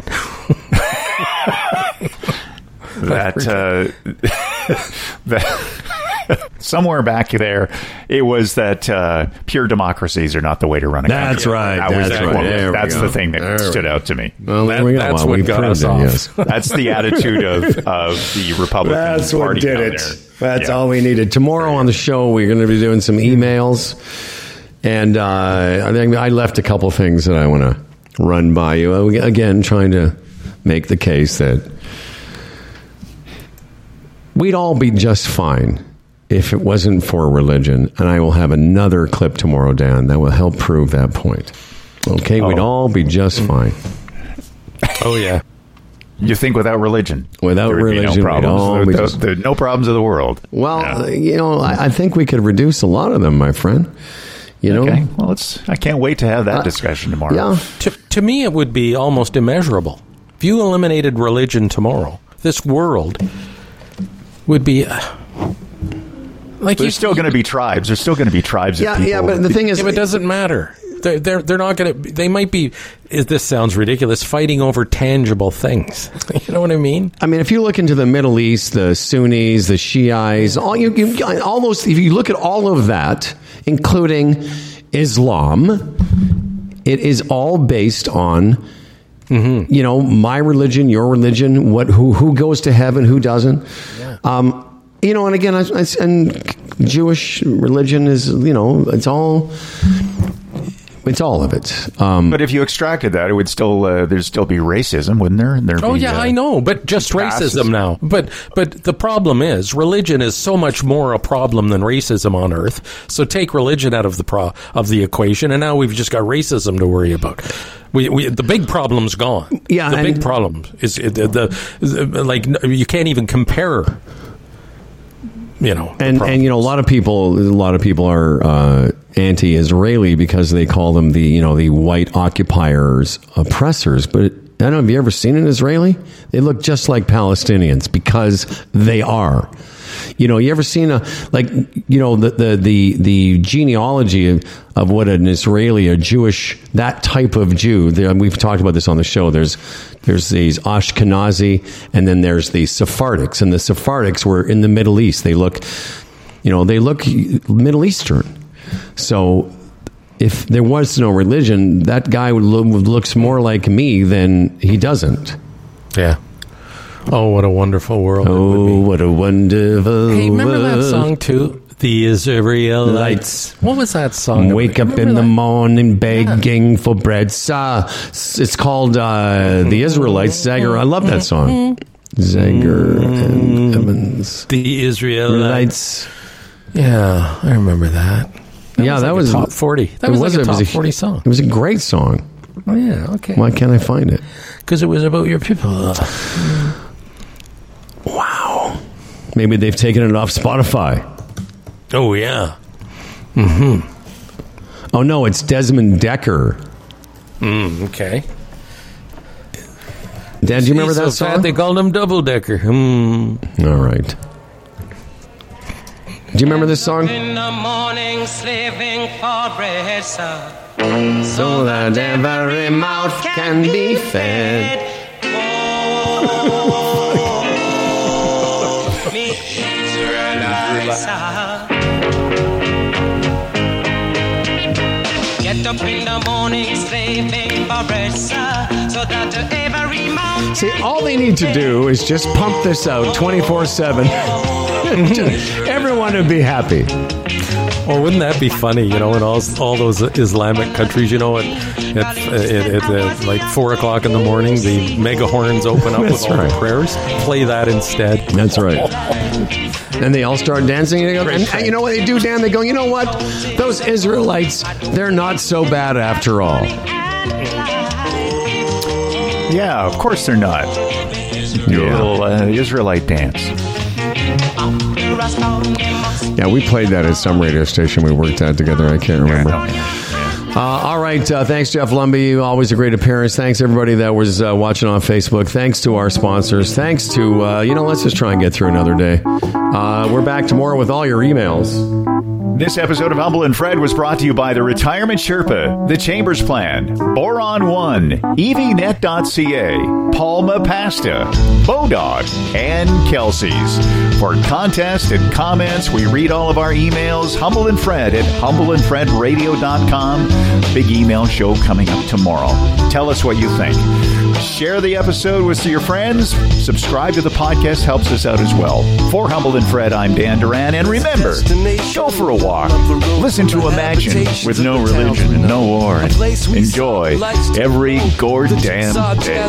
Get fresh flow, pulling out jobs and jamboree handouts, 2 turntables and a microphone, bottles and cans, and just clap your hands, or just clap your hands. Where's that?